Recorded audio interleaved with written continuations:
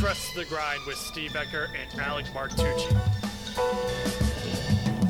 I have to have that discipline to make sure that I'm handling my business and I'm always developing, I'm always getting better. It takes a lot of work and you have to go the extra mile. You know, like I take 3 deep breaths and I just keep repeating myself like, I got this, I got this, I got this. It drives you, it makes you so hungry and you keep going and you keep going. Yes, sir. Yes, sir.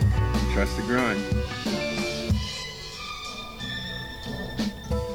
Welcome to Trust the Grind podcast. My name is Steve Ecker, and this is episode 59. First off, thank you so much for checking out this podcast, checking out trustthegrind.co for a Plan Dope Shit Daily Planner.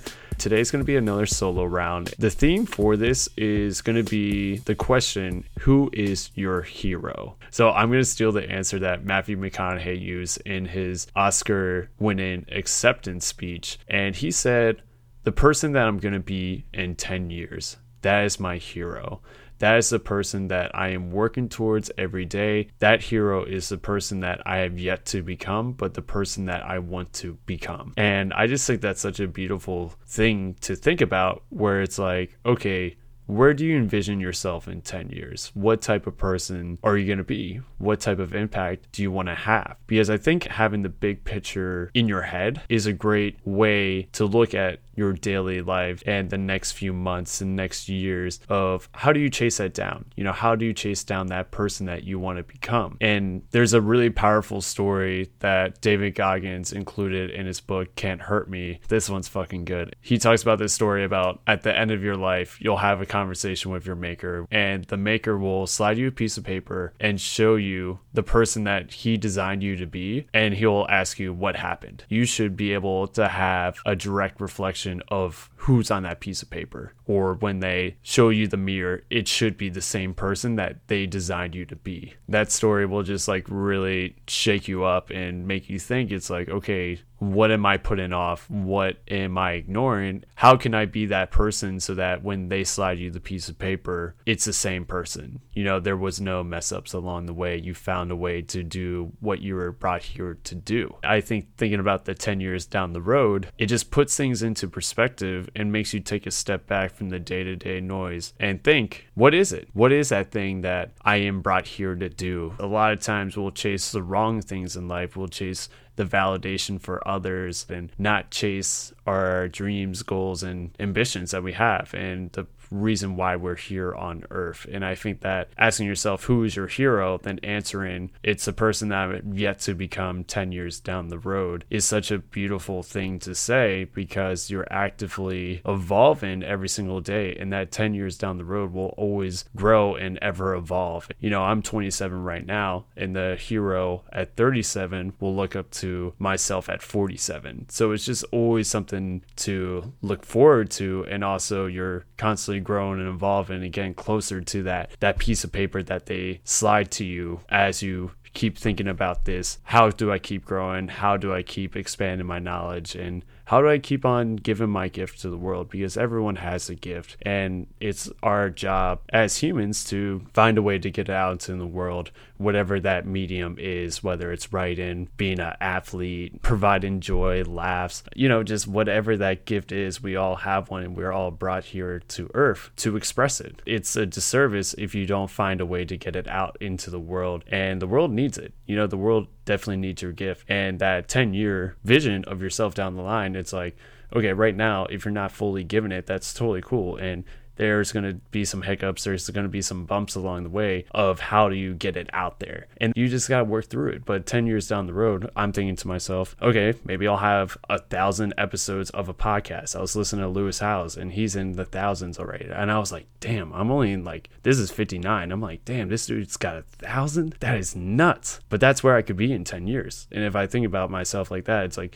okay, in 10 years, I'm going to have 1,000 episodes with millions of downloads. Boom. That helps me keep producing this podcast and keep going. And with this 10-year projection and visualization exercise, I think it's also important to think about who you were a year ago, 5 years ago, 10 years ago, to become the person that you are today. So have a conversation with your past self from 1 year, 5 year, 10 years ago, and just thank yourself for working so hard to become the person that you are today. We've all been through big obstacles, very challenging situations, but found a way to overcome it to become the person that you are today. And you're pretty badass for doing that. I don't think we give ourselves enough credit to where we were and who we are today. It's easy just thinking about the future and what's next. If you reflect on 1 year ago for myself, I was living at home with my parents trying to figure out what's next for me. And I thank myself for not going into the comfortable and my familiar environment, but to challenge myself to find a new journey. 5 years ago, I just graduated college and I was working a corporate job. And that experience basically led me to what I'm doing today, even though it's not the most positive, but it taught me about life, and all my hard work in college got me to a situation where I was able to work in New York City and have a really great time and learn a lot about myself. So I thank myself for working hard to get myself into that position. And 10 years ago, that's me when I was 17